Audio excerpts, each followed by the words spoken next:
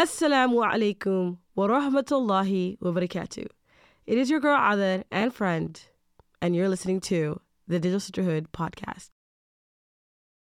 So I met Ustad Mariam on social media, which I feel like most of us have. She was this really outspoken woman who had so much knowledge, and you could tell by just listening to one short clip reel. And she spent a lot of time educating women about women's scholarship and Quran recitation. And naturally, I was very, very inquisitive about her. So I followed her, and I always kept along about what she was doing. And when I thought about interviewing for season 2, I thought, I would love to get Ustad Mariam to come and talk about her story. I know she has done it before, but I was even more affirmed to do it when I found out about her Qariah app that was coming out. I was like, I have to figure out the story behind all of this and who she is, and really how Allah subhanahu wa ta'ala led her to creating this, what sounds like a groundbreaking app. When we interviewed Ustad Mariam, we weren't able to fully get her story because we had a really short time in the studio. But consider this a part 1 of her story. And in the future, inshallah, we plan to bring her back and we can talk more details about all of the things that we missed. But what I do know is this. Ustad Mariam was born and raised in California. She grew up with parents that rediscovered Islam in their college years and were very intentional about raising kids that were aware of Islam. When I really first heard her story, it sounded kind of like a romantic film. Let me tell you, this is how it went. My dad really found Islam and, chose to embrace his Muslim identity in college in California. My mom did the same in college in Iowa.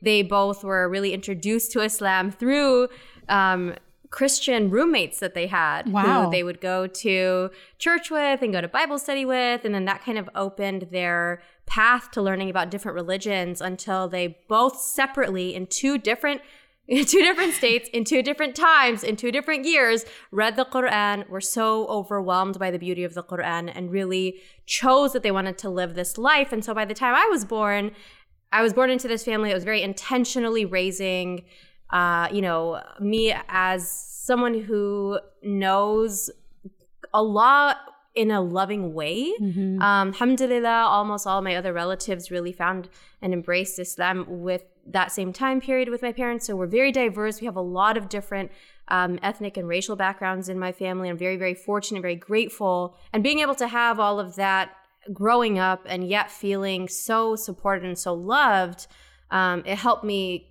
kind of explore different aspects of my own identity as a young person when I was trying to figure out what my own path is.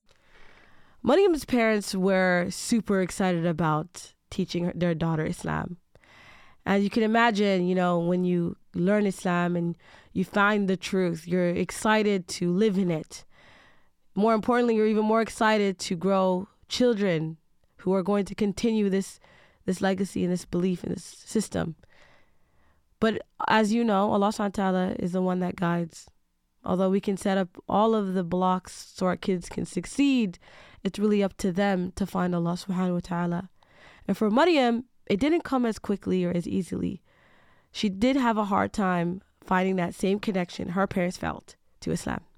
So I wasn't really into religion at all, even though my parents were very intentional about trying to help us learn the love of who Allah subhanahu wa ta'ala is and going to the masjid and just being surrounded by this love for God. I personally didn't really know if I wanted to be Muslim, and I had a lot of questions, and I thought, I did generally believe that God exists, but I didn't know if Islam was the truth or the one that I wanted to follow.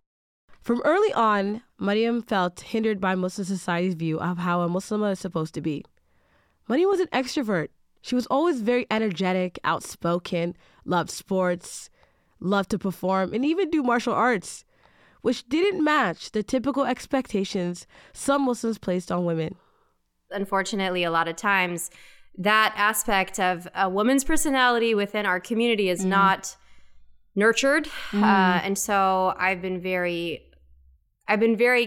intentional about what I do share when I'm public because of that misunderstanding. A lot of times people look at Muslim woman with a very cultural lens that is not based in religion. It is based in their own culture. And when all of that comes together and says a certain version of piety is what this looks like, and that's not someone who's extroverted and outgoing and who loves to skateboard and who has a black belt in Taekwondo. Nope, that's not what a Muslim woman should look like. And unfortunately, that's so cultural, but it was something that impacted me as well. And so for me, like, yes, all of these aspects are still a huge part of my personality. I just choose where I share those parts of my personality. So, you know, it's so funny. In our earlier podcast, we talked about that, how, like, you know, if you wanted to be a religious, or if you wanted to, like, be practicing, you had to have personality. And I remember Hilal said, with no salt and no pepper, you gotta, you had to seem like you had no personality, that you didn't have other interests outside of studying the Quran, and you were, like, you know,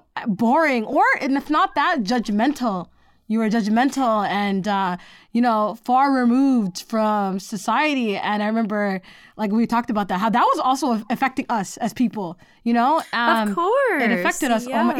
Even our ability to want to practice. It's like I had to abandon parts of myself, subhanAllah. Yes, it's so absolutely. Weird. I completely understand that. And it's something I still pray about. But, you know, it's so far removed from the example of the Prophet Muhammad, peace be upon him, and the companions, the women companions. Oh, their examples. I mean, they were so assertive, such warriors and fun. And subhanAllah, that aspect of who they were, unfortunately, is not emphasized as much as it needs to be. And I absolutely blame colonialism for a part of it, because colonialism heavily impacted the way that Muslim women were seen within certain cultures. Like, if you look at the texts that we have pre-colonization, the way that women are and the roles that they played in society based in Islamic knowledge were drastically shifted once colonization hit, and the puritanical ideas that were outside of our religion, that did not come from our religion, but those puritanical ideas of women that were heavily influenced the culture that they colonized. I mean, we are only a few generations away from that, and so we're still reeling from it. But alhamdulillah, I feel like more and more the way that our the traditions, the scholarship is going back to our roots. And I think that is really where we're going to be able to find women finding healing in our religion as well. Absolutely. And I think that's exactly how I came into it. Is I started to learn about Islam through a book. And then I started to realize that I never had to abandon parts of who I was in order to excel in this, you know? Because we even talked about this element of, like, memorization. That if you were a serious Quran student, you didn't talk, you didn't speak, you were strict, you weren't funny, you couldn't make jokes, like, you know, that somehow you had to be this, like, this rigid person. Robot. Yeah, robot that had, like, you know, one focus and one focus only.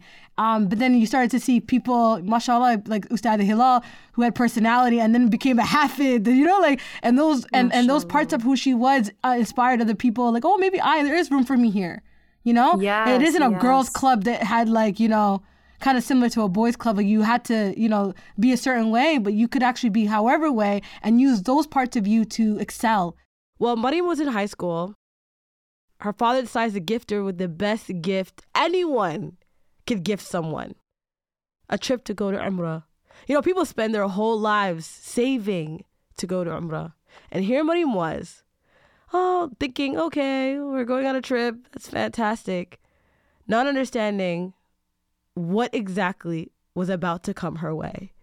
My first reaction, you know, when you hear that someone is going to go to Mecca, when you're told you got to go to Mecca, it's the trip of a lifetime. But my first reaction was, I don't want to change. Like, I had known people who had gone to Mecca and come back very, very spiritual. And I was like, I don't want to change. I'm not looking for that. I don't want that.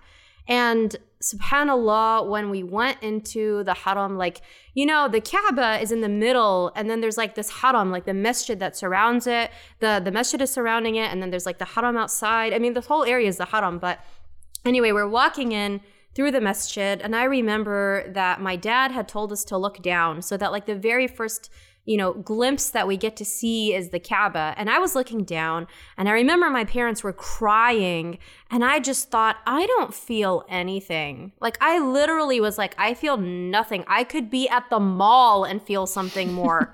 And I I didn't feel connected in any way to what was happening to my parents. And then we kept walking up to the steps where it's the opening to the Kaaba. And when my dad told us to look up, the first time I saw the Kaaba, it felt like my heart came to life. I had no idea you could feel your heart. I had no idea that you could actually feel your heart inside your body. It felt like Allah had raised my dead heart to life. And in that moment, I was so struck with the awe of loving Allah subhanahu wa ta'ala, with just wanting to know who He is, with wanting to turn back to Him and wanting to live my life for Him. And in that moment, I just asked for His forgiveness. I asked for His guidance. I asked for Him to help me know Him. And then I came back to California, back to, my high school. I went to public school. I wasn't surrounded by Islam all the time. I wasn't surrounded by any of that. And honestly, some people who are surrounded by that also have really difficult experiences. Absolutely. Like not Islam, but like an Islamic school or an Islamic environment. Because again, there's so much culture at play that's not necessarily Islam itself. But subhanAllah, I came back and I'm like, how do I maintain this connection? And I decided I'm going to start reading the Quran. And I am not Arab. I barely knew how to read the letters. And I tried to read 5 pages a day. At that time, I was like, I could watch Friends for like hours. But I don't know how to like read the Quran. And so I sat with that. And I have a lot of commentary on Friends, by the way. Yeah. So that's not a comment who I am now. But just like reading those 5 pages took hours. And I remember one time my mom was like, why don't you read it in English so that you understand what you're reading? And I started to read the translation and it was transformational. I would go to school, something would happen. I would come back like bawling my eyes out, open the Quran to a random page, point at a verse, and the verse was exactly what happened to me. Wow. It was like I would be praying and like, oh Allah, can you even hear what I'm saying? Can you even hear? I know He can hear, but are you listening to me? Like literally, I remember sitting on my floor with my hands up, talking to Allah and saying, oh Allah, like there's like billions of people on the earth. Like, are you actually listening to me specifically? And then I opened the Quran with my eyes closed, pointed at a random verse. What was the ayah? When my servants call me. Wow. وَإِذَا سَأَلَكَ عِبَادِي عَنِّي. When my servants ask of me, I am near. I answer the one who calls when they call. And subhanAllah, it was just one experience after another that, I was going through something. I'd open the Quran and it was like Allah was with me in His knowledge. And the more that I read it, the more I wanted to memorize it. And so that began my journey of starting to memorize the Quran, starting to learn Arabic. And then as I went through that journey, I started hearing all these things related to women. And that was another fight. That was another fight. Yeah, Before we get there, I have a question to ask you. Yeah. What was your relationship with the Quran like before that experience, before Umrah? Oh, there is zero. I had no relationship at all. I remember that my parents had me going to, the last time before Umrah, I had opened a Quran. I was in the 7th grade and I had to go to this Quran class my parents would take me to. It was after school, after middle school. I would put the verses in transliteration, like write out Bismillah on a sticky note. I'd put it on my hand, and then when the teacher would ask me, because the teacher was looking at her mushaf, so she wasn't looking at me, I would read it off the sticky note to pretend I had memorized. Wow. So I hadn't opened the Quran at all since that class. It had been years since I had touched the Quran. With every friend that I have that's ever memorized the Quran, cover to cover, always explains to me that you'll never really fully understand what it is Allah is trying to say to you until you learn Arabic. Until you remove the third party, which is, needing assistance in English, you always feel like there's a barrier between you and Allah. And so when Maryam opened the kitab that day, and she pointed at a random verse, and it was a verse where Allah is saying, I respond to the supplicant. I respond. As if Allah was talking to her. She was beyond curious to understand Allah in ways that was beyond just English written words on a page.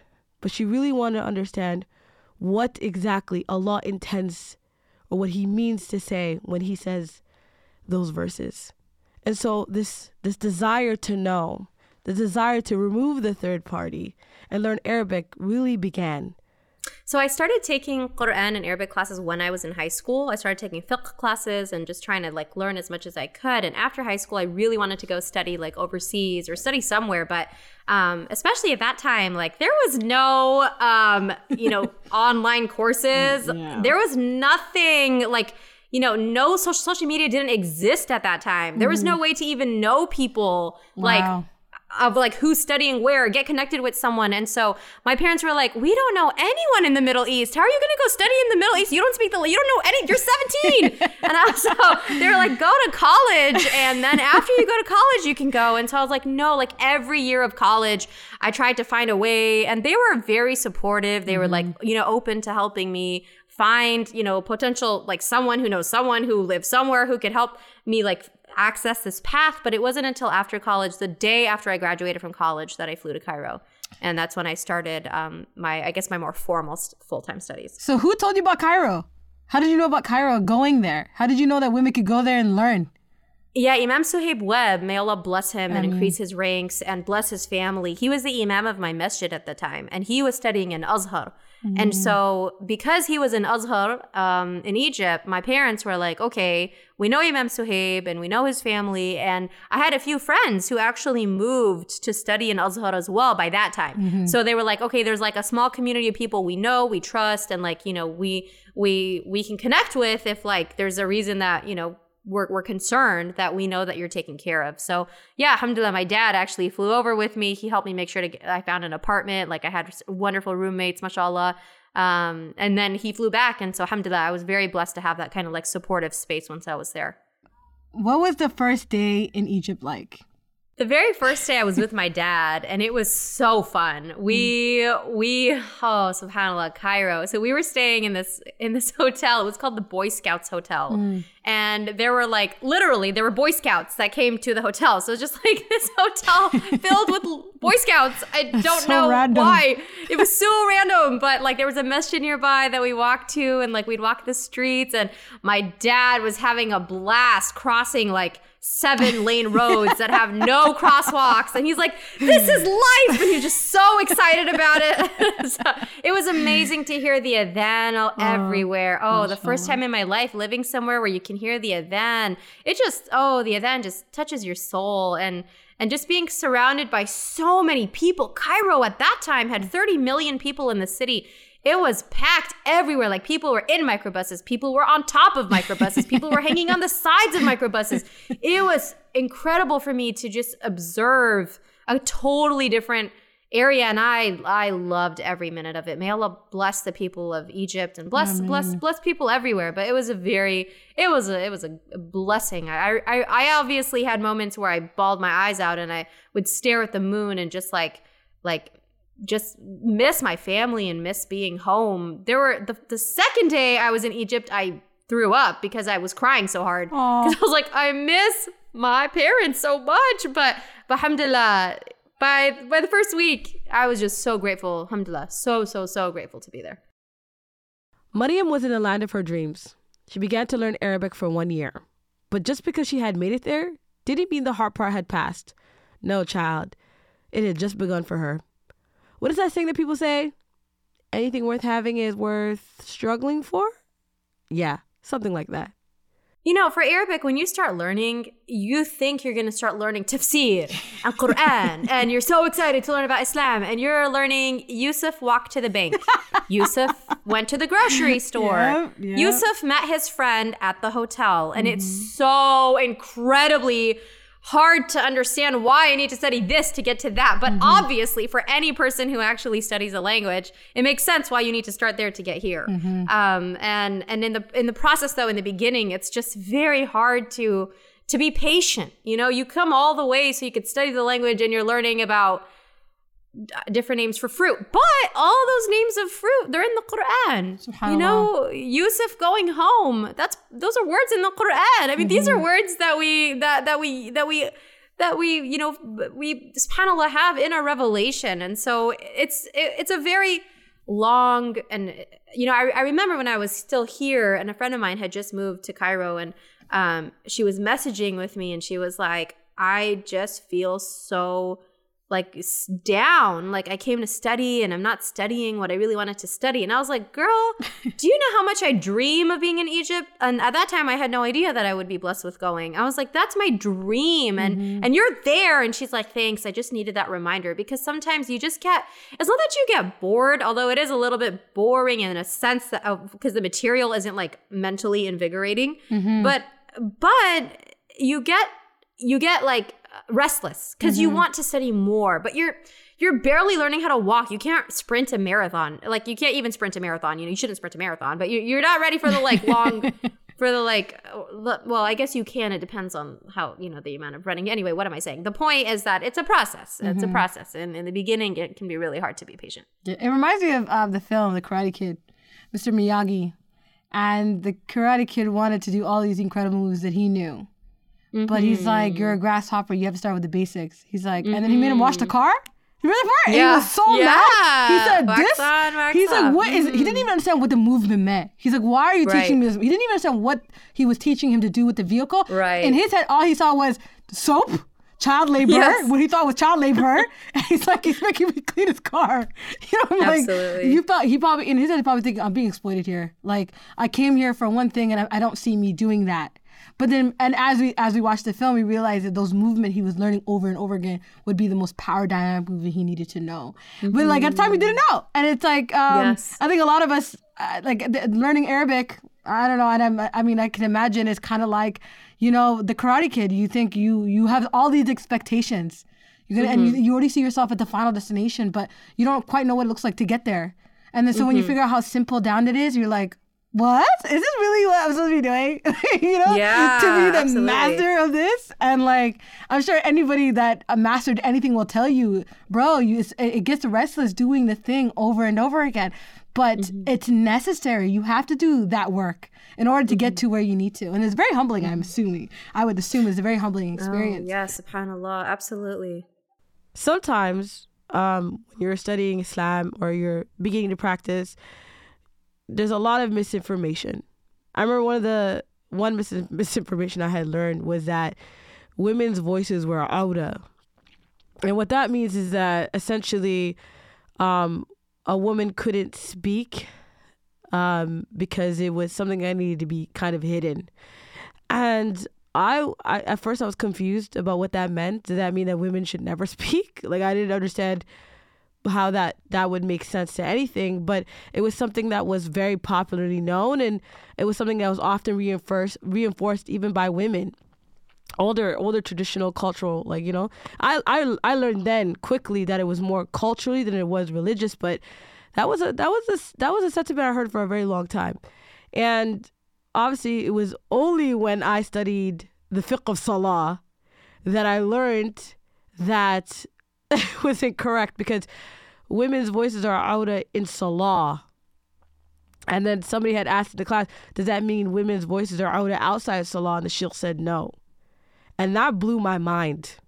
Like when I tell you, like, it blew my mind, I was so shocked. And I was like, then why are people saying that? Like, is that I didn't ask the sheikh this because I was kind of embarrassed to even allow to, you know, to think that was true or even challenge it. But alhamdulillah, you know, when you seek knowledge, you start to realize the difference between culture and actual religious, you know, sentiments. You start to separate them, and you recognize that people are pushing their own agenda.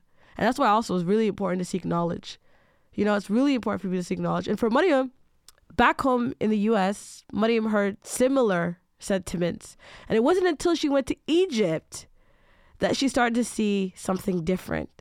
For the first time in her life, Maryam witnessed Muslim women reciting Quran out loud in public. So being in Egypt, one of the things that I was exposed to, which was very different from when I was in California, was just the plethora of women who were scholars, the plethora of women who were actively teaching Islam. And that's not something that I had seen in my locale.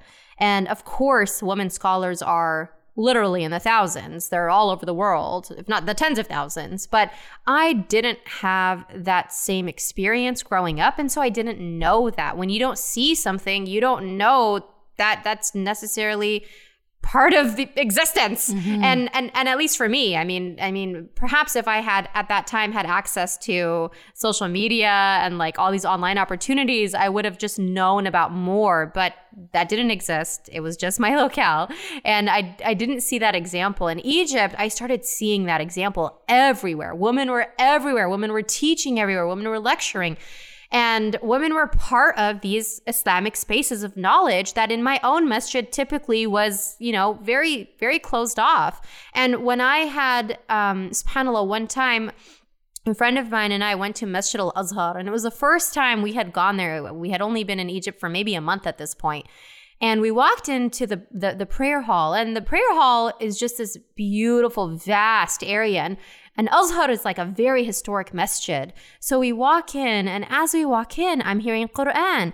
And then I see that there's a major Quran reciter. There's like news cameras, and not news cameras actually. They were like just like a camera for TV that while we were there, the reciter was like, "Oh, I'm so sorry. I didn't expect that somebody would come," because they heard that this major reciter was in this masjid. And so they like rushed over to record him. He was just so chill and so like accessible to people. And in this class, I'm seeing that as he's reciting Quran, and all the students are repeating after him. And there were probably like 200 people at this class, and half of the students were men and half of the students were women.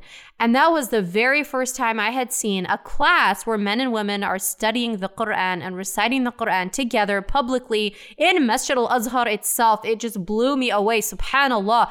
I had come from a background of, getting excited about Islam. And when I got really excited about it, I learned all of these things that women should not do. Women should not do, women should not do, women should not do. And it got me into this place where I was very scared of my own personality. And I was very scared of myself. And I was very doubtful of my role as a Muslim woman. Seeing this by a scholar in a masjid of scholarship, it really started opening my mind to the idea that maybe the quote unquote only authentic truth, the only way to understand the Quran and the Sunnah, the only haqq is perhaps not necessarily the only one. Maybe there are differences of opinion on issues that I was taught, or only one way. And maybe what I was taught, and this is not from my own parents, but from some of the experiences I had in Muslim circles, maybe that's not even based in Islamic knowledge. Maybe what they said is the way women should be was actually based in a cultural understanding of women. So for me, that was really the first time where I started experiencing that difference for what women's roles could actually be. And that experience really opened my eyes to, subhanAllah, how women see ourselves in our religion and why sometimes many women struggle with the way that they see themselves. So how did that drive you? So now you see this moment where your eyes were peeled back and you're like, oh, maybe I need to know more. At that time, I was really scared of learning about women in Islam because I had taken this class in college. It was called Women, Islam, and Sexuality. And the professor, I had taken the class so that I could like defend Islam from anything I heard. But the professor brought up so many things that I had no idea how to reply. And anyone I asked, they didn't have the answer either.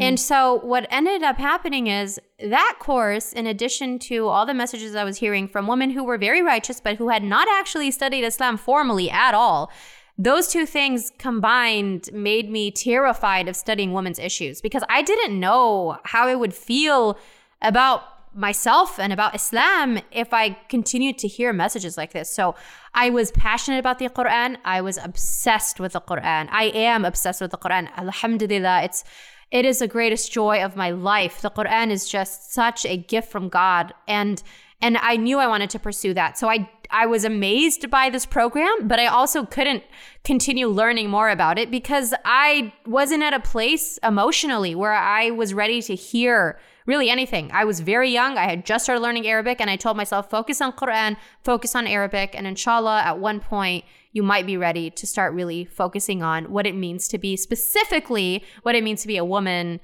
as a lecturer, as a Quran reciter. What does that role look like? And subhanAllah, it really, for me, didn't start shifting completely just by seeing that one example. That example opened my eyes. It didn't shift the way I thought fully. That happened when I, alhamdulillah, memorized the Quran in California when I came back from Egypt with Sheikh Muhib Fouda, who is a senior Quran scholar who has an ijazah, multiple ijazahs in every qira'at of Quran, who never needs to look at the mushaf because he knows the Quran so well that he will open it just because he loves the Quran, and he will open it because it's worship just to gaze at it. But he'll be opening to Surah Al-Ma'idah and he'll be reciting Surah Al-Baqarah. And his recitation, his connection is just so strong, subhanAllah.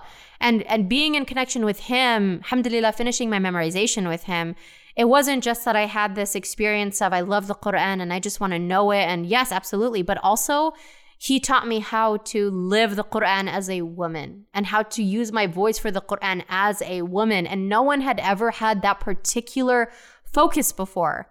No one had ever emphasized the importance of women being Quran reciters before. That had never even entered my mind before him. And it wasn't until yes, of course, these women were at a class. Those women were at a class at a masjid, and I'd never seen a mixed class like that before. But Sheikh Muhib, when I was studying the Quran with him, he was like, Miriam, you need to recite at the graduation banquet for all the people who've memorized the Quran this year. And I was like, Sheikh, and Sheikh Muhib is a grandfather. He is, mashallah, like an amazing, scholar who is he's older than me, right? And so I'm like, Sheikh, I'm a woman. Like you're like a grandfather. You're sheikh. Like, of course I can recite to you, but on in front of a bunch of men, like, sheikh, you're a sheikh. We're gonna continue the story after a message. This Ramadan, the Digital Sisterhood is partnering up with Helping Hand for Relief and Development to sponsor a Skills and Development and Livelihood Center in Madogo, Kenya, for women and youth living in poverty. Skills training empowers beneficiaries to take charge of their own lives with dignity and determination. Our goal is to sponsor 138 students. That is 138 women and youth who will learn employable skills and gain financial stability. Help us in making that happen by visiting www.hhrd.org/sisterhood to learn more and donate. Now, finally, back to the story. And his response was anger. He was furious. He pointed to a picture he had that he kept a newspaper article of Sheikh Sa'ad. Sheikh Sa'ad was a Quran reciter in Egypt who had one of the shortest sanads in the world. Men and women would travel from Saudi Arabia, from Kuwait, from Palestine, different parts of Egypt to go and study under her. One of the greatest Quran scholars, subhanAllah, has his ijazah through her. Just so much knowledge in this woman. And he pointed to her and he was like, Maryam, like yelling at me. And he was God. He was like, Muslim women have been Quran reciters and Islamic scholars in all of Islamic history. And he pointed at her picture and he was like, look at who she is. And subhanAllah, he yelled at me and he was like, this is Islamic history. This is Islamic legacy. Do not let anyone else tell you otherwise. Do not let this narrative of women do not belong in the space of Quran change who you need to be. And that moment for me was so shocking and also embarrassing. I was like, Sheikh, I'm so sorry that I was like, Sheikh, don't you know it's haram? Like, of course he knows it's haram. If it was haram, he would have known it was haram. Like, he's a scholar of the Quran. And then he was like, you are reciting. You need to show people that someone who is not Arab, a woman from America, can recite the Quran. And I certainly don't recite it better than anyone else. But in his words, he was like, better than someone who just says that they know the Quran because they speak Arabic. No, you have to study this, and you've shown that you study this, and you need to give that example. And subhanAllah, so I recited at this banquet because Sheikh Mohib was very passionate about it. And you know what happened at the banquet? What? Let me tell you what happened. There were men and women who listened. And afterwards, some of the men came up and they said, thank you for reciting. And a lot of women came up and said, subhanAllah, I want to do it too. And how do I do this too? And who do I study with too? Wow. And those women saw a woman recite, and they wanted to study. And those men said thank you, and they moved on with their lives. That's exactly what happened. Wow. And that's all that happened. SubhanAllah. but for me, that was really the beginning of my research on women as Quran reciters. Those two experiences, as well as an experience when I was in my own local masjid, and the coordinator for outreach events had a high school girl. She was reciting the Quran for an event that taught the basics of Islam to those who are not Muslim, who were interested. And I was shocked that there was a girl reciting the Quran in the masjid. I went up to her and I was like, very respectfully, women are not supposed to recite the Quran. It's haram. You shouldn't have a woman reciting the Quran in a public event. And she responded completely like, oh, really? Well, in Indonesia, women are Quran reciters. She's from Indonesia. And she said women are Quran reciters on television and in competitions. And I've always grown up with women as Quran reciters. And those three experiences led me to realize that maybe the perspective that I had been taught is not all of Islamic history, is not all of Islamic opinions. And alhamdulillah, that's what really started the beginning of my journey to research women as Quran reciters.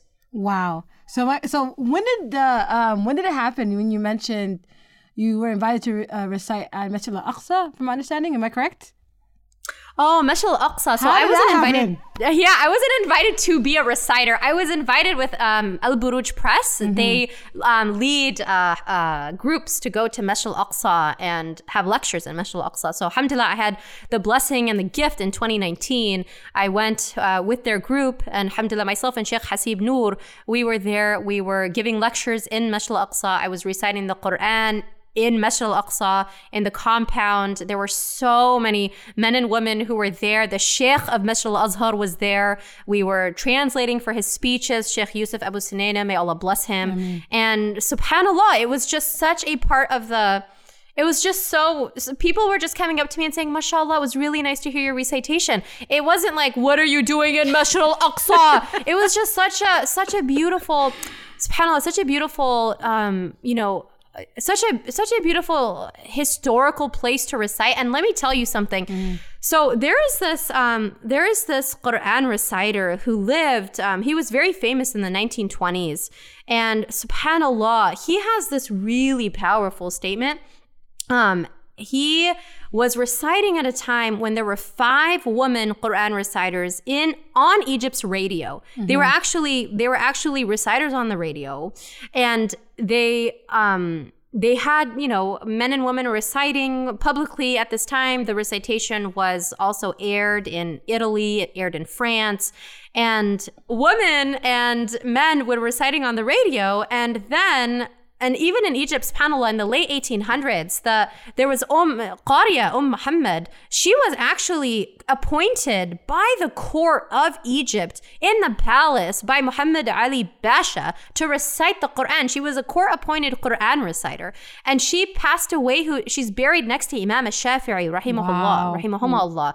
And subhanAllah, this culture of women as Quran reciters in Egypt right now, if you ask someone like maybe the typical person who's grown up in Egypt, they probably would not have heard women as Quran reciters in many public spaces. But you have to realize also what happened between the time of women as Quran reciters in the late 1800s and now colonialism happened. Mm-hmm. And when we had women, like subhanAllah, for this app that I'm working on, which is called the Qariah app, which inshallah I would love to share with you soon. We've had recordings on there from the early 1900s. Women who are recorded in 1920 and 1910. They have recordings of their Quran recitations. They sound like Abdul Basit. So Wow. is Abdul Basit is that Abdul Basit style or is it Sheikh Mabrouka style? Subhanallah. Subhanallah. So when you listen to their recitations, and they came from this time period, there was a sheikh. His name is Sheikh Abu Al-Ainain Shuwaysha. And he was the first Egyptian appointed to recite the Quran in Masjid al-Aqsa. So he recited the Quran in Masjid al-Aqsa. And he used to recite the Quran on Cairo's radio with these women Quran reciters like Sheikh Munira Abdu and Sheikh Karima. And listen to what he said when Azhar passed a fatwa that women cannot be public reciters, which, by the way, Darul Ifta has changed since that time, and now it's permissible. They mentioned conditions. But the point is that, subhanallah, his statement was, my mind will never rest until the woman returns to being the Quran reciter on the radio. And we return to the time of Egypt's golden age.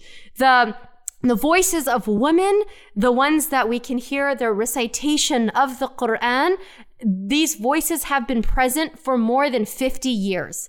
Like, for me to recite in the same place that this Sheikh of Quran, who was working with Sheikh Abdul Basit, who came from that time period, and subhanallah, he recited the Quran in the same place that I was so honored to recite the Quran. And his view on women's recitation was he will never rest until women become Quran reciters on the radio again. Wow. Subhanallah. The history that, because of our lack of knowledge, we say it doesn't exist. Because of our lack of knowledge, we say, oh, I've never seen that before. Okay, if you've never seen that before, it means you need to study. It doesn't mean it doesn't exist. It means you're maybe ignorant. You should learn more. Mm-hmm. So I have a question for you. Since you were doing research for the app, right? You've been doing research for the app. My question to you is, what are some of the most incredible things that you found in your research? I think one of the things I've just been amazed by is the plethora of women Quran reciters throughout history, and how we just have been so unfamiliar with their names on a more public level.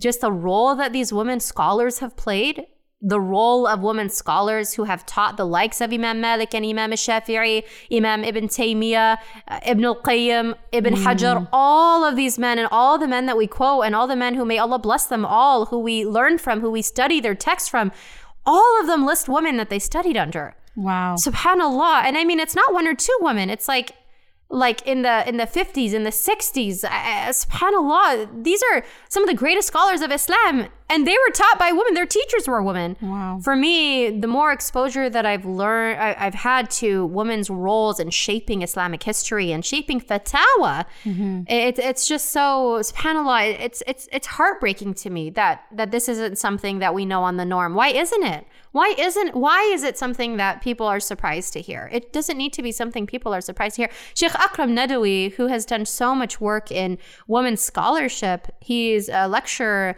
in the UK, he's a hadith scholar, and he was teaching at Oxford. And subhanallah, he wrote Al-Muhaddithat, which is a compilation of that time when he wrote the introduction to the volumes that he has now. He had in that book, I believe, around 7,000 women hadith scholars in history. Now, because he's done more research, I think it's closer to 10,000. And he's published Al-Wafat bil Asma, which is in Arabic. Inshallah, there's a translation I think that they're working on. But the point is that, like he said, this is just my research as one person who's doing this on the side because he does so much other work. Imagine if we invested resources to looking at these older texts and seeing all that's been written by women, from women, about women who have shaped the narrations of the way that we see Islam, subhanAllah. Ustad Mariam decided to take things into her own hands by developing an app that compiles a recitation of female reciters from all over the world, as well as clips of renowned female reciters from the past. And with every project, there are a lot of challenges. In 2020, we had the pandemic. At that time, subhanAllah, I was very restless because I felt like there's so many women who are professional Quran reciters and no one in our area has heard about them. And yet, these are women who are in so many parts of the world, in Nigeria, in Yemen, in Tanzania, in Morocco, in Algeria, in Singapore, in Indonesia, in Malaysia. Women as Quran reciters, women in competitions, women on stages, it's part of their norm. And it's approved and supported by their scholars. And so I just was thinking about, subhanAllah, we are in a time where we are physically locked in our homes. And at that time, everything was locked down. The parks were locked down. You had a curfew for leaving your house. And subhanAllah, I just thought like, you know, men were talking about how we don't have access to the masjid this Ramadan. And so many women were thinking, but that's our experience in general. That's often our experience depending on where you live and depending on the masjid. And thinking about all of these things, subhanAllah, for 10 years, I've been working with Quran scholars, I've been working with Islamic scholars of different fields and working on the idea of how to create a space where women can view other women as Quran reciters. I've spoken to them literally for 10 years, quite literally 10 years of planning what would be the best way. At that time, social media had come up. We talked about maybe making a Facebook group, like what would be the best way to expose women, other women to women. Because again, like when you don't see it, you don't know you can become it. Yeah. And for me, I had traveled throughout the UK giving lectures with Ustad Jinan Yusuf. And we had gone through all of these different cities. And there were hundreds of women who came to every lecture, and I was reciting the Quran in every lecture, and all of these women would come up to me afterwards and say, you are the very first woman that we have ever seen reciting the Quran. And the stories that they shared with me, one woman drove 4 hours to get to the event. We had been in her city the night before, and she said she had no interest in going to a random event. Her friend called her, and she was like, you have to go to the other city that they're going to be speaking in because you're going to see something you've never seen in your life. She drove 4 hours away. She's in her 50s. Wow. She came to the event. She came to me afterwards, and she asked if she could hug me. And she said, I'm in my 50s. This is the first time I have ever heard a woman reciting the Quran. And had I known that women can be Quran reciters before, then I would have pursued Quran too. And how do I start? Wow. She's in her 50s and she's asking, how can she start to access the Quran? And she was just one of so many stories, one after another, of high school, college, young professional, women in their 30s and their 40s, a woman in her 50s, coming to me and saying, you were the very first person I've ever seen recite the Quran who is a woman. I had no idea that women could be Quran reciters. If I had known, I wouldn't have spent so many hours in choir at school. I would have memorized Quran. If I had known, I wouldn't be singing lullabies to my kids. I would be reciting Quran. And just the fact that this is generational. If this 50-year-old woman had no idea, and if she had children and didn't raise her girls to know, and they have children and they don't raise their girls to know, when we talk about women needing to, claim the hijab or claim your Islamic identity, yeah, we're going to be outside 24/7 covered, and everyone is going to know that we are Muslim, and we deal with Islamophobia, and we deal with judgment, and we deal with all of that. And then we come into the community and we don't even know that we can be Quran reciters. We don't even know that we can have a space with the Quran. And then people in the community have the audacity to blame women when they struggle with their iman. Wow. It's just her obsession with the dunya. She's obsessed with fashion. Maybe there's something more than obsession. Maybe it's she feels so far removed from her identity as a Muslim because she doesn't have access in the same way that her brethren do. And yet she's expected to carry all of Islam on her shoulders publicly. Like, subhanAllah, all of those conversations I kept having with women, I kept having with scholars. Now we're in lockdown, and I'm thinking, subhanAllah, how much more disconnected do women feel right now? And so finally I was like, you know what? We've been planning this for 10 years. We've been talking about it for 10 years. We've just never thought of like the best way to do it. Let's just do it. Let's just do it. And so we did a Quran campaign. It was called the Four Mothers campaign. It was through my Instagram account. I recited a surah of Juz Amma every single day. I posted it. And then I asked other women to recite too. And subhanAllah, thousands of women They were actively listening. Women were reciting. Women who couldn't recite were reading the translation. Women were sharing their recitations, and it was clear they had just opened the Quran, or they were working on it, or they were slowly working towards it. Other women whose recitations were just amazing. And of course, all of them are amazing. MashaAllah. I mean, every level is amazing. The Prophet ﷺ taught us the one who struggles with it has double the reward. But it was just women of all levels in terms of where they were in their journey with the Quran. And the messages I got after that were quite literally in the hundreds weekly. I was getting hundreds of messages of women telling me, for the first time in my life, I recited the Quran for my parents today. Wow. And this is a woman who is 40 years old. And she said that my mom cried and said, this is the best gift you could have ever given me. And so many parents telling me that their 8-year-old, 9-year-old, 10-year-old little girls are tuning in to Instagram so that they can hear the recitation of the Quran from women and saying, for the first time ever in their young lives, I want to be a hafidha of Quran. SubhanAllah, that experience and hearing from so many women who told me that when they were so young, they loved memorizing the Quran. SubhanAllah, I see children now and they're into so many different things, but there are some that are very actually excited. They are actually excited, naturally excited to just want to recite Quran. They enjoy it. And SubhanAllah, imagine how many young women told me. And actually, some of them are young. Some of them are, we could still say 30s are young. Yeah. So 30s and their 40s, telling me that when they were in their teens, their brothers were memorizing the Quran with them. They were going to Quran class. It was something they enjoyed. And as they were growing older, they were told, you no longer can study with the imam because you're too old now. You're 13 years old. You're 14 years old. You're too old.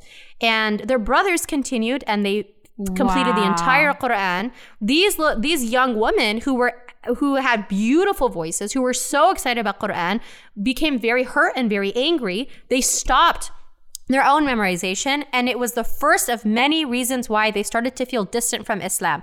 These women were telling me now that it's been at least 10 years, at least 15 years since they've opened a Quran. Wow. And that, subhanAllah, through hearing other women, they came back, they started reading the Quran, they started to pray for the first time in their lives. The woman told me they started to wear hijab for the first time in their lives. It was a massive impact to hear other women's recitation and realize that this space is for women too. And I've heard so many people say, well, of course it's for women. Of course the Quran is for women. Yeah, you say that. But if you don't see it, like all of these women had a very particular story on how they came back to the Quran once they saw it. If you don't see it, you don't always know that it's for you too. And subhanAllah, that just being able to hear other women, it was such a shift. I started this campaign throughout the year of interviewing women from around the world, women who have won in international Quran recitations. We started 4-way recitations where I would invite like a sheikha from Indonesia and a sheikha from different parts of the world. We would all recite the Quran together. And alhamdulillah, more and more, the more that I had these blessed encounters, more and more women were like, we want more. And I just thought, the only place I know of, and I'm sure it exists, I just don't know of it, in English, where all these different women exist. Of course, YouTube exists, but you have to really know who to search for. You have to know their names. You have to know what to search for. If you search female reciters or women reciters, or you're going to find a few, but it's not like this vast list. And so I thought, people kept asking me, is there a way I can download just the part where she recites? Because I'd interview these Quran reciters for an hour and they'd recite, for 5 minutes. So people were telling me, I'm getting in my car for my commute and I'm forwarding all the way to those 5 minutes and then I'm re-forwarding and I'm like rewinding and forwarding, rewinding. And they're like, is there a way that I could download this? And then I thought, subhanAllah, why don't we just have a way where women can hear women easily and access women easily through an app, and that way women can hear other women easily. And alhamdulillah, that was really the beginning of starting the journey to creating the Qariah app, the Women Quran Reciters app. Alhamdulillah. Wow. When I had started TDS, it started off with a dua, and I can confidently say that Allah accepted that dua, but something did happen afterwards. When I started to create this season 1, and you're in the middle of the work, I started to doubt my efforts, if I could do this, if I was good enough. And with any, project that you might do, that you're super passionate about, especially a project that is faith-based or something you're doing for Allah's sake, you get in your own head. You almost convince yourself that you can't do this job because you're not good enough. And the doubts just get louder and louder and louder. And so for Ustad Mariam, it was a lot like that. I'll share with you, subhanAllah, there have been so many scholars who have reached out. I haven't reached out. They've reached out to me. Of course, I've been working with scholars from the beginning. But scholars who I wasn't working with, who reached out to me, who heard about it and were like, how can I support you? We need this so much.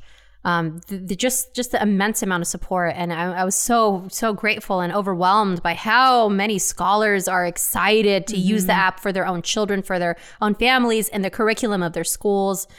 But there was one scholar who came up to me and, out of, love, extreme love, she shared with me how she doesn't think that this is a good idea. And the reason is because she was worried that, women shouldn't be Quran reciters in public. And, I shared with her that there are women who are Quran reciters in public in so many countries. There's just their norm. They grow up with this. In fact, when we announced the app, we have this list of the Qariahs, and I shared with them some of the feedback that was like, okay, just be aware. We're going to have some feedback that we're going to need to work through. And these are senior Quran. You don't understand. These are not me, some random person reciting Quran. These are senior Quran scholars in their countries. They recite on television with other scholars. Like, these are incredible people and incredible scholars. And subhanAllah, I remember saying, like, we're getting this feedback and the Qariahs, their response was, oh, I've never heard it's not permissible for a woman to recite the Quran. Where did they hear that before? Like, we've never heard that before. And subhanAllah, the only people who have had that kind of like experience are really Muslims in the West. I mean, Muslims on the app who are from the West, some of us have heard that, but the rest, I mean, subhanAllah, the amount of, the women from so many different countries, it's just, their experiences have been very different. And so when this sheikha was speaking to me, I listened to that. I always listen to feedback.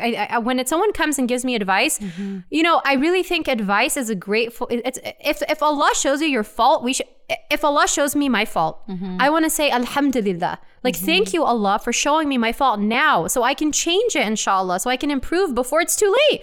So I sat with the advice and I was like, thank you, Alhamdulillah for the advice. And at the same time, there's so many scholars who support it, and maybe this is a personal opinion, or maybe, for whatever reason, but I still made istikhara about it, and I was feeling very, very down. Because this isn't some random person. It's someone I trust. It's someone I respect. It's someone who, whose advice I value. And so I just sat and I made istikhara, and I was like, oh Allah, like, is this the right thing to do? There are so many scholars who support it, but am I doing the right thing? Is it the right thing? Oh Allah, guide me to what is the most pleasing to you. What is the most pleasing to you? What's the best for my personal hereafter? What's the best for the ummah? And subhanAllah, I was very emotional. I was sobbing. I was making istikhara. And then I finished praying. And shortly afterwards, I get a message from a Quran scholar. I just get a random message from a Quran scholar who forwards me a video of Quran recitation. And I just want to share with you, this scholar has never forwarded me a random forward, ever. It was so random. So random. I open this video, and it's Quran recitation, beautiful Quran recitation. And I was like, mashallah, like, who is this reciter? I've never heard, I've never heard, but I'm wondering, because it's very similar. It's very similar to the Abdul Basit style, but it's not Abdul Basit. So it's like, who is this? And the sheikh responded by saying, oh, this is Sheikh Abu Al-Ainain Shia Shia. Oh. And I was like, subhanallah. Wow. That sheikh is the sheikh that said, my mind will never rest until women become Quran reciters on Egypt's radio station again.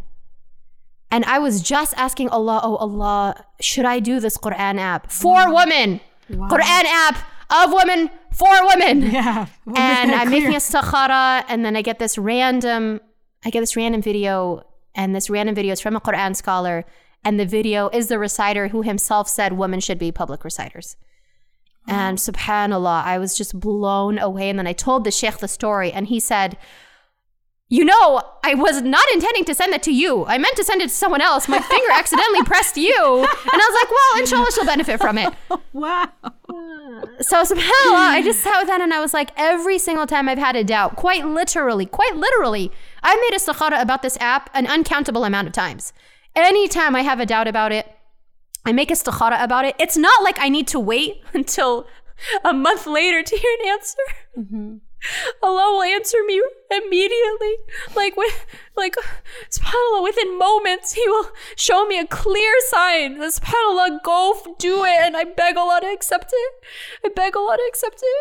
There are so many women, mashallah, the recitations are out of this world. And imagine if a 6-year-old girl could hear a Quran reciter and say, I want to become her. And then she works to become her. Like, these women who are incredible Quran reciters didn't start like me when they're 17. Yeah. They started when they were 3. They started when they were 5. Their voices can have such range because they've had decades of practice on stages.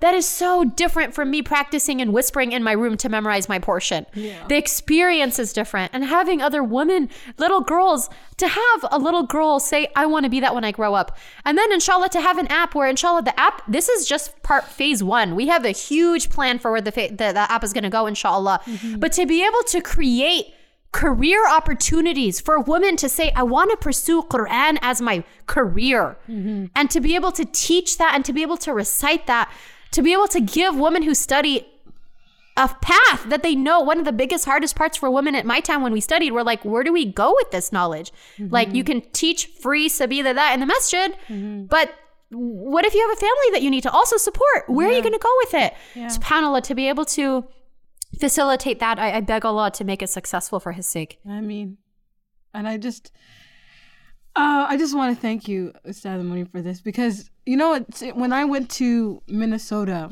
in the fall, I had met a lot of Quran. I met a lot of young Quran, and they had so much confidence in the way that they recited, and they had like this thing in their eyes that wasn't like, nobody, you could tell nobody had like, and maybe they have, but the way they carried themselves is incredible. And there's one student in particular named Su'ad that I had met. She's gonna be so excited that I'm mentioning her right now. That I had met, and she actually just finished her Quran. She became officially a Hafid. She was on live with us, and she recited the last ayahs for all of us, so we could feel like we were there with her.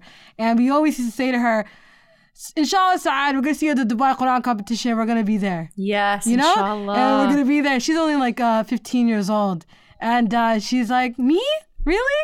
I said, why not? Why not? Mm-hmm. Why not you? You know, and yes, it was like, she's like, I cannot believe you're telling me that. I'm like, I can't believe the digital store is telling me I'm going to be there. I said, digital store, we're all going to show up in our yellow jilbabs is a joke. It's an inside joke with all of my listeners. Because we said that when we attend her Quran competition, because it will happen, inshallah, we're going to be wearing yellow jilbabs so she knows that we're on her team. Mashallah, mashallah. She was like, yellow? Ew, people are going to, I'm like, yeah, yellow. So just so you know that we're there to support you. And she was our closing episode. She recited the Quran. How beautiful. And it was, I've always wanted people to know how important it was that women participated in Quran and to the level that they participated in, and their incredible talent. You know, like there were women that are so incredibly talented. You know what I'm saying? And like there's many. And they're in their rooms thinking, okay, it's awda to even speak. You know, I grew up taught that women's voices were awda. Yeah, you know, and to some degree in my own family I still hear that. Then your voice is awda. I said, what? Am I in salah? what is it awda? You know what I'm saying? And it's just this huge misunderstanding that's going on, that's being perpetuated on a very strong cultural level, and it has impacted us, as you said, for generations. And I cannot believe there are women who have never heard women recite Quran. It just blows my mind. Yes. And it breaks my heart so much, because if they believe that and they haven't seen it, how many more are there out there? I had been planning to say this and it didn't happen yet, but you did a natural segue to it. Minnesota, and again, I could just not know. It could totally be my own ignorance, but Minnesota itself is the only place I know of that is such a hub for Quran for women specifically.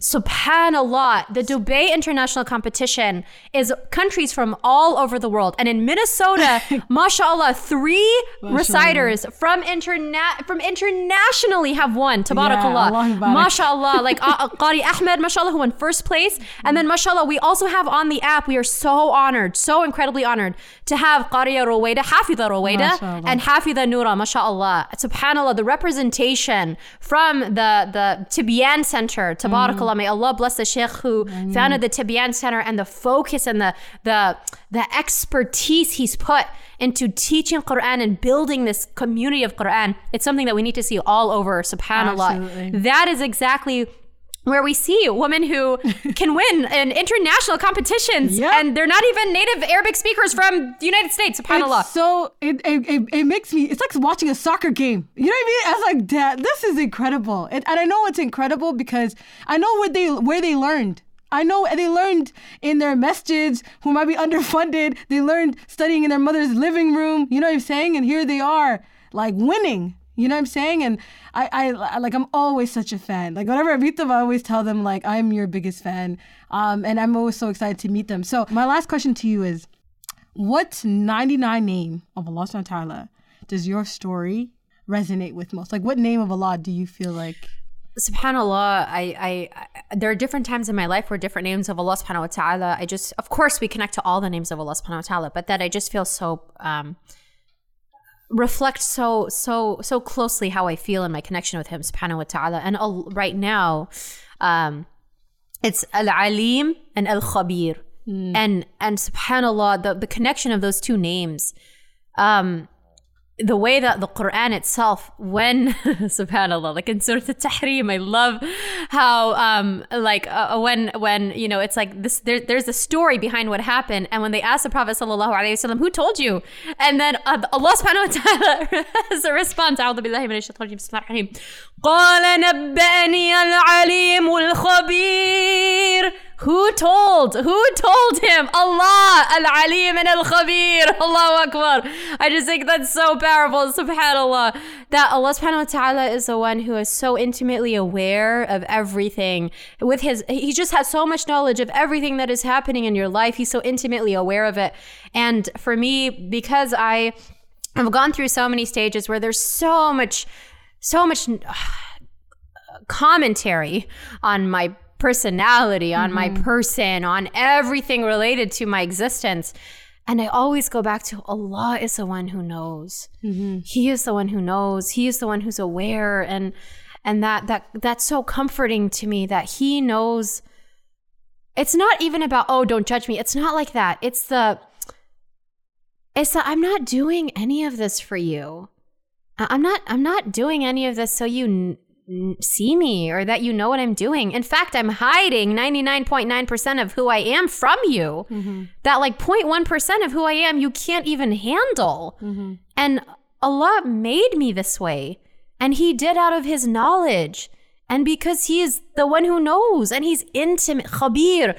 Al-Khabir, he is intimately aware of every aspect of my heart and my life and why I'm in this space right now. And sometimes when I just sit back and I ask myself, would I feel at peace meeting Allah subhanahu wa ta'ala like this? Obviously, we all have, myself included, especially me. I have lots of things I need to work on, but this particular thing that everyone is like screaming at me about online or wherever, did I do it right? Allah knows how much went into this moment, how much istikhara, how much consultation, how much studying went into this decision, whether it's the Qariah app or anything else. And he is Al-Alim and Al-Khabir, and he knows that. And it gives me so much comfort. It gives me so much comfort. SubhanAllah. And I'm so grateful that Allah subhanahu wa ta'ala has honored us with knowing some of his names. And I really recommend the book Reflecting on the Names of Allah by Jinan Yusuf. It's a very powerful, very easy to connect with book that will, inshallah, help readers really learn about the names of Allah subhanahu wa ta'ala and be able to intimately connect with his names in our lives. Knowing that he's with us is one of the biggest comforts that we can go through when we go through hardship, no matter what type, and also when we go through Eid, subhanAllah. I just want to say Jazakallah khair for coming. I'm excited for this episode. I love how passionate you were, and I knew this topic meant a lot to you, so I'm so glad you got to speak it at length. Jazakallah I'm khairan. excited to do the Thank interview you. again to kind of talk about like where you're at. Like I can't wait for you to kind of add more to it, inshallah, as the app grows and gets better and you experience whatever it brings you, inshallah. So this is not an end. This is to be continued. With that being said, the Qariah app is officially out.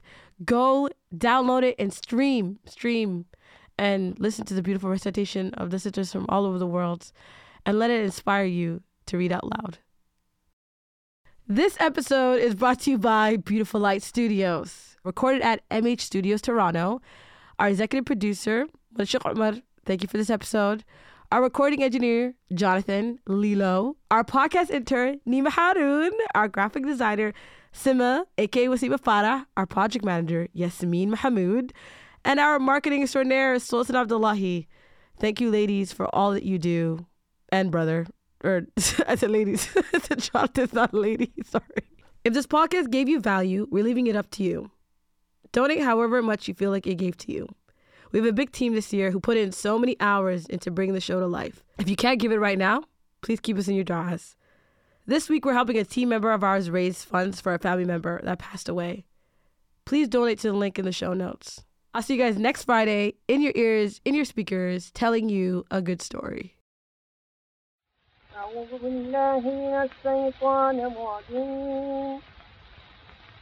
بسم الله الرحمن الرحيم سبحان الذي أسرى بعبده ليلا من المسجد الحرام المسجد الحرام إلى المسجد الأقصى الذي باركنا حوله لنريه من آياتنا إنه هو السميع البصير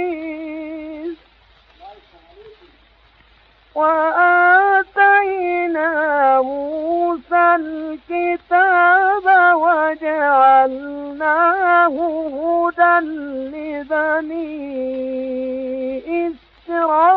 إسرائيل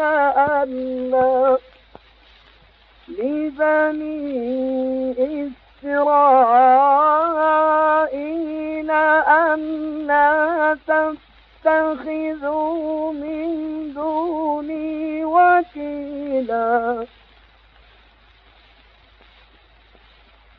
ذرية من حملنا مع نوح إنه كان عبدا شكورا وقضينا إلى بني إسرائيل في الكتاب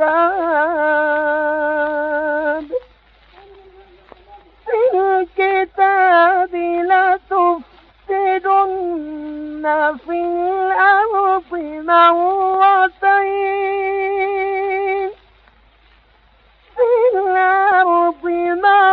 مرتين ولتعلن علوا كبيرا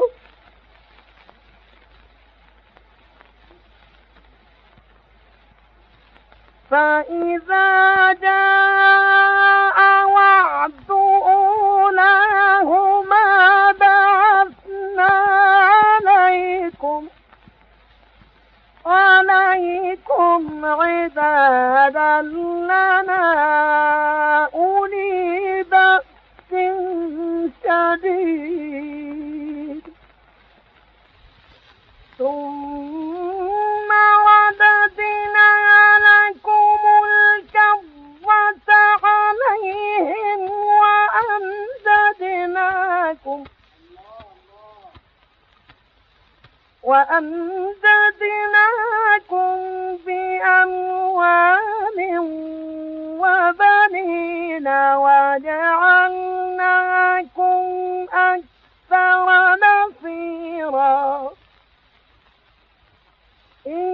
أحسنتم أحسنتم لأنفسكم وإن أسأتم فلها فإذا جاء وعد الآخرة ليسوءوا وجوهكم وليدخلوا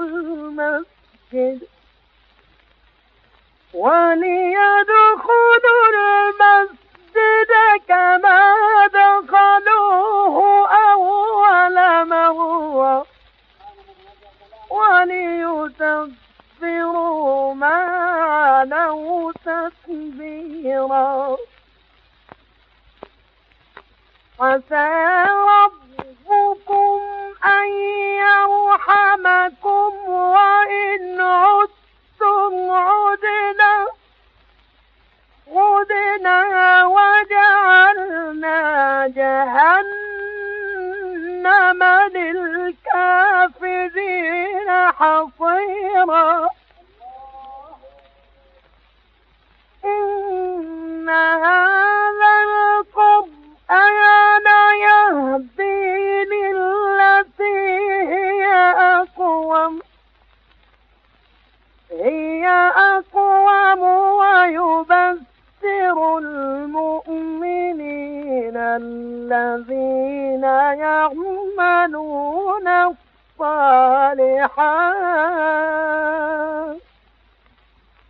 أن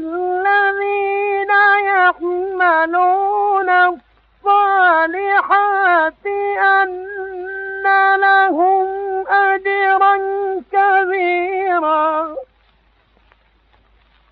وأن الذين لا يؤمنون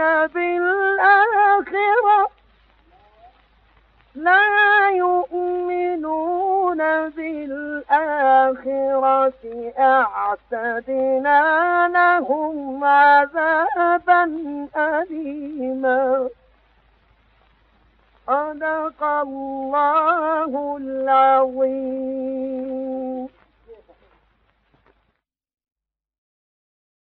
That was a recitation by Sheikha Mabrouka from 1911. This recitation can be found on the Qariah app. Download today.